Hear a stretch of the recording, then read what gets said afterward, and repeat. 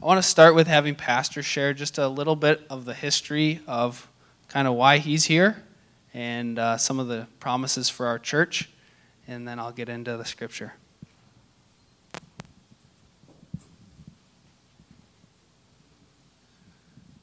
Yeah, I've been here 14 years, and in my initial sense of call here, one of the things that took place was that, for lack of better terms, I had like a vision of the UP as a black region with little flames in each town. And it was one of those things where I was in a Sunday morning service in a church that I loved, and during the worship time, I'm either worshiping or I'm thinking about the sermon. Nothing else distracts me, and so it was one of those moments where it was just like, oh, this is really strange. And when I got up here, I found out that type of picture had been seen by a number of people. In fact, there's a lady that attends there named Linda Johnson that she was down in Tulsa and heard a similar thing many, many years ago. And then a number of students have had similar things since we've been here. And so what I associate that with is the presence of God coming into this region. And so there are things like that where you hold on to and just say, well, haven't seen that fully, but desire it and don't even know how to bring it about. But just, we seek the Lord over it. There were a couple things that happened, I think, that at least, our church has a history, but even in defining what's taken place here, when we started to walk through the name change, I had laid it out when I came. This was a real old congregation, an old-looking building inside and out, and there had been a group that had run strong for about 40 years. They were in their 70s and 80s at that point. And so they were wanting to tell people what to do, but they weren't necessarily wanting to do it. And that doesn't work very well. And they had a real fractious history with pastors. They had driven off, one of the elders that I had, by his own admission, had helped drive off 4 different pastors. So that tension was just part of the group.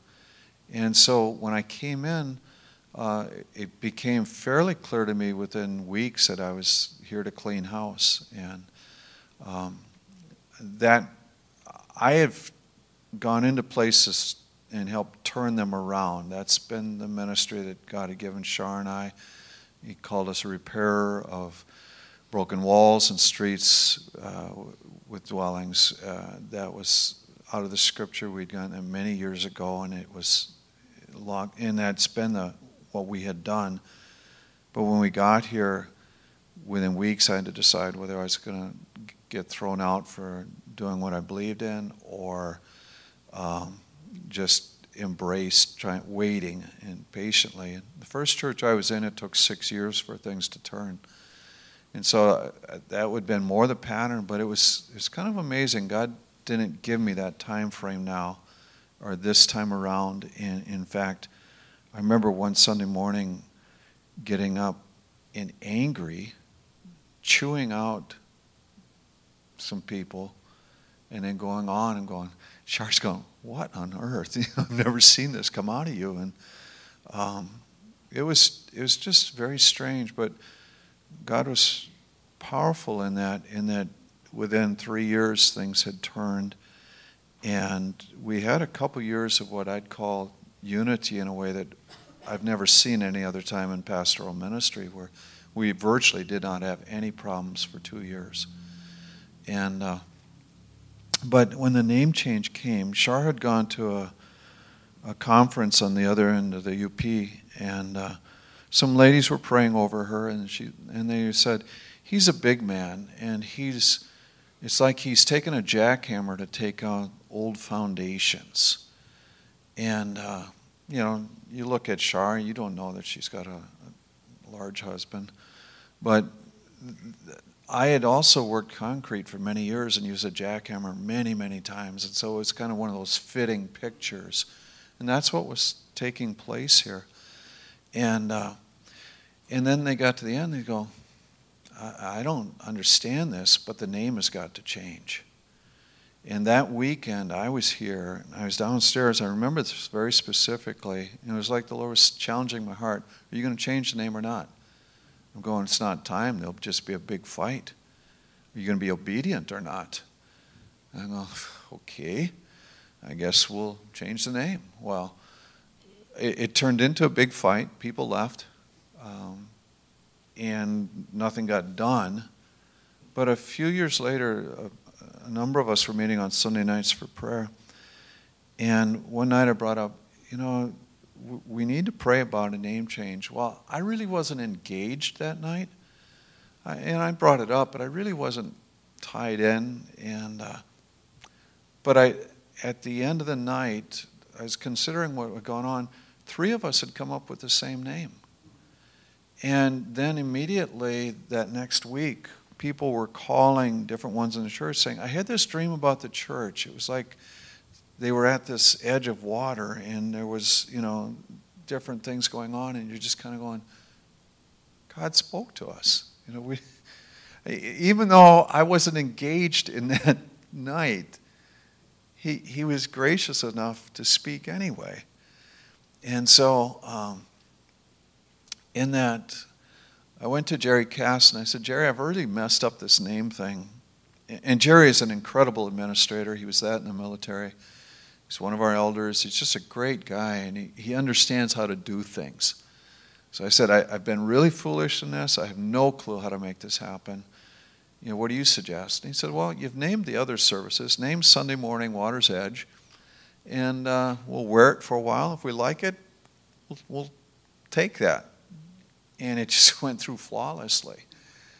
But that said, I have interpreted that as being, we're to offer people an opportunity for experience in the presence of God and with His Spirit. And that's consistent with even like our heritage, where originally the group of people that started this church were out in Carl's End, a little town out past Scandia. They had, one of their members had been healed. I forget what a withered arm. Yeah. So he'd gone to some meetings connected with Alexander Dowie, who was a healing evangelist in Chicago. Alexander Dowie got taken to court because the hospital was saying you can't claim healing in miracles except through if you're a doctor. And he brought in hundreds of testimonies, and they threw the case out. And now he didn't finish well, but that was still connected to our heritage, and how things started. And then eventually, Good News in Ishpeming and this church were started out of that same group. And that said, the early Pentecostal movement, in my interpretation, got very hung up on the whole thing of talking in tongues. Now, there were many things that went on, but that became like the badge of our membership for a generation or two. And after a while, you're just going, that's pretty lame. It just, for us, it just didn't work. But then there's that thing of, okay, if Jesus sent out the 12 and the 70 and he gave them authority to drive out demons and to heal the sick and raise the dead, there's something attached to that right from the very beginning of the gospel that we can't totally separate ourselves from. No matter, a clear presentation of the gospel has to have some kind of connection to that. And even so, in looking at how this thing started for us, it's like there's still a receptivity to the presence of God working actively and doing things powerfully. So when we got to town, New Life Church hosted a thing in the contemporary prophetic, a training session, and I felt like that's where a lot of our people got their training. Sharon and I had been introduced to it about a year and a half before we came up here, but really we're barely connecting with it, and and that was like one of those leapfrog experiences where a number of people started participating. We started pursuing that together. Then when Charlie went out, we were also at the same time looking at the whole thing of healing. And Bethel out in Redding was, a lot of people were getting healed through that. And we're just going, let's go see. So we sent him out there. He came back, and there was a bona fide gift of healing on him for a long time. And for a while, every week, people were getting healed here. It was just one of those crazy times. And even in that season, there were a group of guys and gals meeting regularly, pursuing God. We were considering the things of Wesley and some of the Holiness Club. I don't know if you've read anything about him, but he met with other believers, and they just chased God, so to speak. And is this getting too long? I'll go a little bit more, but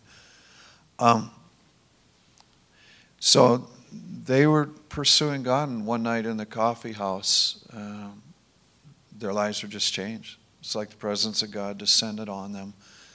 And then it spilled over into this place. And we were having some amazing times even by then. I mean, at that stage, we had, there was one point where we had 85% of the congregation was college kids. And so, on my list that year, I had over 200 names, about 225 names of college kids that were associating with this church. Now, college kids may come every third Sunday, but it's still their church, so to speak. But that's, just a reality. But that was going on, and we had a man in who he brought the group into some powerful things. And I remember there were people having powerful encounters with the Lord, and that was going on. There was a Sunday when there was an unleashing of that. And here's a really strange thing. My elders were gone that week to another place, and the college age, Charlie and Ryan and others, Josh and just a host of people were powerfully ministering. And to me it was an unleashing moment. I'm looking at it and going, God has done something here powerful, and he has taken another generation and given them the authority to carry on the works of the kingdom. And it was just an amazing, amazing thing. And watching that develop, and we ran with that for several years. And then you begin to realize you're almost like it's like you're losing momentum. You wake up one day and you realize we haven't had one of these services for a long time, and we started asking God for that again about 2 years ago, I think, if I remember right. And it's like the temperature of this place has been rising again. And there's an awareness that, our heart's cry is that I want to position myself so that if God is deciding to move in a place, that we can at least participate. I can't buy his favor. I can't force it. I can't earn it. But I can prepare my heart so that I'm ready to see it and embrace it when it's there. And when it happens. And so that's kind of how I approach life, and I approach it with this church. What I've seen is that being based where we are, and as many people coming in from different religious backgrounds, one of the responsibilities we have as a church is to teach truth, not to pretend at any level. In other words, we want to be very careful to present the Scripture, but we want to also give opportunity for the supernatural. But we also want to say, if somebody's doing something that isn't supernatural, but it has that, we're going to say, well, I'm glad you had a good experience. Didn't really see that as God. But at the same time, not embarrass them or slight them, but just say, there's more here. We walked through a thing in some charismatic groups, where people, they'll pray and everybody falls down, and that happens. I've watched people in this church smack chairs, bounce off the floor, and not get hurt. And I'm going, only God could do that in a heart where he just takes over. Saw a guy over in this area flop like a fish for an hour. Never had that experience, never came from that background whatsoever, and yet come out of it powerfully changed in the Lord. It wasn't the outward demonstration that was important. It was that his heart was being transformed during that time. And I was angry when I first saw something going on. I'm going, that can't be God. It was so violent and just nuts to me. And yet when I saw who it was, I'm going, this has to be real. This kid comes from a background, he's very solid as a Christian, but he has never seen anything like this or done anything like this. And it's like, okay, I don't get it, but I believe it, and I've watched, I had a young woman, she fell and it's like a whip, smacked her head, and I'm going, oh, I'm going to watch and see what happens. And so about 10 minutes later, she gets up and going, that hurt? Oh, yeah, but I'm used to it. I said, well, why did you do it? Well, I said, if you don't have to go down, don't. There's nothing special in this, and smacking your head is not particularly godly. If God wants to do that, let him do it. But if not, doesn't have to be a response. And we've treated tongues the same way. There's appropriateness in that. It's just, is God doing it or not? And that's why we tell people, do not push anybody down. I will not have catchers in this church. If you're going to go down and fall, then it better be God. In the same way, if you can see the real and you sense something powerful and it's being stewarded, then there's a chance to really go away and go, something took place and I don't know what, but it's powerful and I want a part of that. One night we had 4 students experience heat, start on the top of their head and go all the way down through their bodies. Most of them were not Christian at that point, but they have this encounter and they're going, something's going on. I got to find out some more. And one of those guys writes out all his sins and hands it to somebody and going, I just feel I should do this. What's happening? God's transforming the heart. So one other vein, I've been on this vein of sustainable living for about 4 years, 5 years already. But this region was prophesied that it would be a place of refuge. That's been fairly common for a number of years by different regions of the country. And I remember waking up one morning, and it's like I saw a black horseman and black rider in vision form. And I'm going, what was that? I'm going to have to look that verse up. And I'd been chewing on this verse all week long, a day's wages for a quart of wheat, which is a poverty verse. And I truly believe there is a time of that coming in the future. And so I felt like I've needed to prepare my heart and prepare others to live sustainably, so to speak. So that's a different vein than I've ever been down. I don't normally associate that with other churches or anything else. I just know that once you get something like that, you need to do something. And so that's why I've been going down that road. But, that's awesome, isn't it? Well, I think there's a lot of us that either didn't know some of that or don't claim it for our own. That's why my wife and I, our family lives here, is because of the promises to this church that we get to lay hold of that are ours as well. I mean, you talk about the fire in the prophecy or in the vision, and that's been prophesied a bunch. And was it a month or two ago when Ryan's up here and he was preaching, and he was prophesying over people. And there's a girl, Lana, who comes on Sundays. He has a word for her, and she receives it. And afterwards, in the worship set, she comes up and prays for me. And she asked, she said it's the first time she'd ever done that, and it was awesome. But she's praying, and she sees this picture of me in the middle of this fire, and the fire like growing out of here. And if that wasn't enough, she had a dream the next week of me in like a setting in the woods, in fire, in the middle of this fire, and it coming out of here. And I'm saying, do you know anything about our church? No.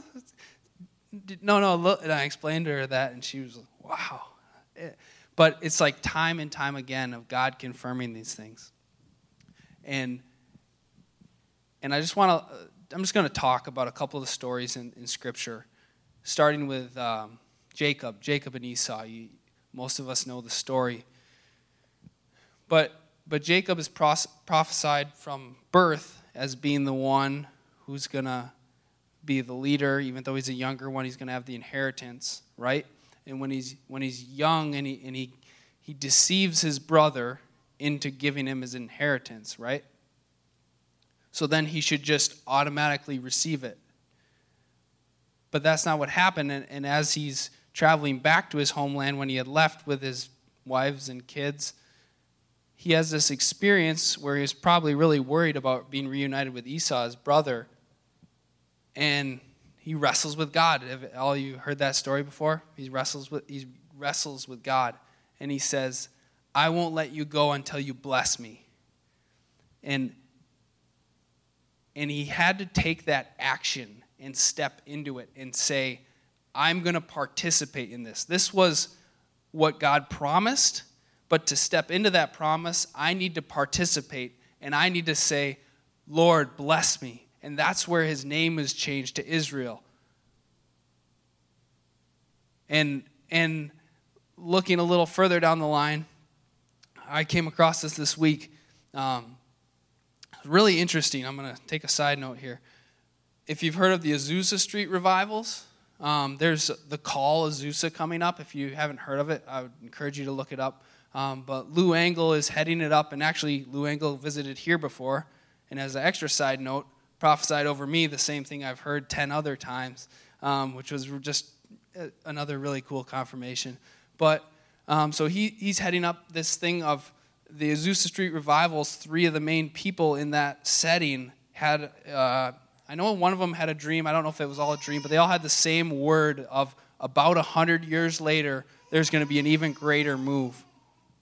And so on the 110th anniversary, there's going to be this Call Azusa, and if you look it up, it's pretty cool. But some of the leaders there, and Bill Johnson at Bethel was talking about it, and he was saying a lot of the similar stirrings that kind of we've been talking about here and we've been feeling here, they're experiencing there. And he was speaking out of Daniel, where this is kind of cool.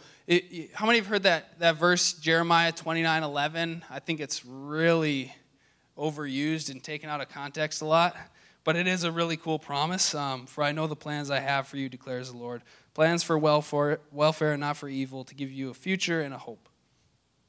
Well, if you look at the story of Daniel, right, where Daniel was under this kingship that was, at one point it was illegal to serve God, and God is faithful to him, and he gets raised up. But he comes across that prophecy in Jeremiah talking about the 70 years that the Israelites are going to be captive. There's all these things about basically punishment upon them. But at the end of 70 years comes this freedom, this promise. And so Daniel says, well, I'm going to lay aside, I'm going to fast, I'm going to lay aside, I think it says pleasant foods. But he's saying these things that I can have, I'm going to put them aside so I can lay hold of this promise. It's something God has called and promised to us, but it's something that we need to lay hold of. It's not going to just happen. It takes action, and there's an opportunity to step into it and take action to step into that promise. And I mean, look at the life of Jesus. You couldn't have a more powerful calling, a greater. I mean, look at the whole Old Testament and how it can all be viewed through the lens of Christ, and it can all reflect an area of his calling and his life and his sacrifice. But look at the action it still took and the difficulty and the sacrifice involved, where he's in the garden saying, Lord, if there's any way this cup can pass, but not my will, but yours. And there's an opportunity for us to step into saying, this is real. This is something God is doing here. And not only is he doing it here, but he's doing it in other congregations where he's moving powerfully as well. And we get to participate in doing what he wants to do and what he has promised. When he was talking about times when God was moving here before, like the healing, for instance, I just kind of assumed that was just going to be the rest of our lives. Like, there was a summer where, I don't know, 30, 40 people I saw get healed.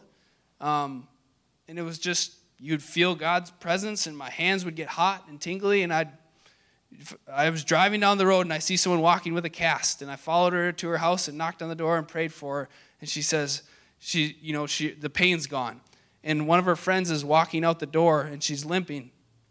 I said, well, what's the matter? Oh, well, I broke my toe. Can I pray for it? Yeah. I pray for her foot, and she just starts weeping. And I said, is it feeling better? Yeah, it feels fine. And I was telling her, well, that's because Jesus loves you, and he wants to know you, and he cares enough about you that he wants to bring this healing to you. And she says, I know. My dad was a pastor, and I've been running for years. And in that moment, God wanted to reintroduce himself to her. And there's just time after time where the point is, like Pastor was saying, it's not the signs we're seeking, but people, souls, God showing that he cares, God introducing himself. And there's not a greater thing that we could step into. There's no greater job, life, whatever that you could step into than being a part of stepping into God's promises. And I realize it's not everyone here, but for those of us that are here now, we can lay hold of this, and there will be people sent out, and that will be awesome, because there's a huge difference. My grandma says, some are sent and some just went. And when someone is sent and God sends them, there's such a blessing and almost rejoicing of saying, this is good. God's presence is going before them. And there's a equally as impactful grievance to those that just could have stepped into great things that God called them to, and they just miss it. And the biggest, God just keeps bringing this back to me and keeps bringing this back to me. And my biggest prayer is that those here that have this available, that can step into being part of God's presence, introducing himself and growing throughout the region, that those that have the opportunity would lay hold of it and maybe put aside some pleasantries and sacrifice some things, because it's a greater thing. We don't all have to be fasting every day intercessors. We have jobs. We have normal lives. We're not all called to be intercessory missionaries. But there are seasons when it's appropriate to lay good things aside, okay things aside, for the greater destiny that we can step into. So I just really want to encourage you guys. Pray about what your role is. Ask God. He will speak. He will reveal it.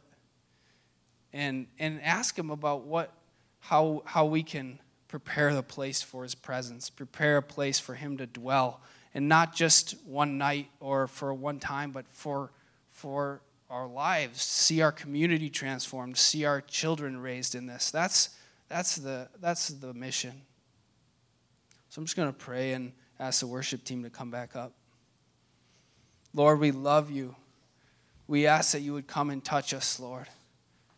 We want you to dwell with us, Lord. We want to do your will. We want to establish your kingdom in Marquette as it is in heaven, in the Upper Peninsula as it is in heaven, God, in our country as it is in heaven, Lord. God, we say that wherever you need us to do, Lord, we are willing. And whatever the means are, we trust you and we trust your leadership and we ask you to come. In Jesus' name, amen.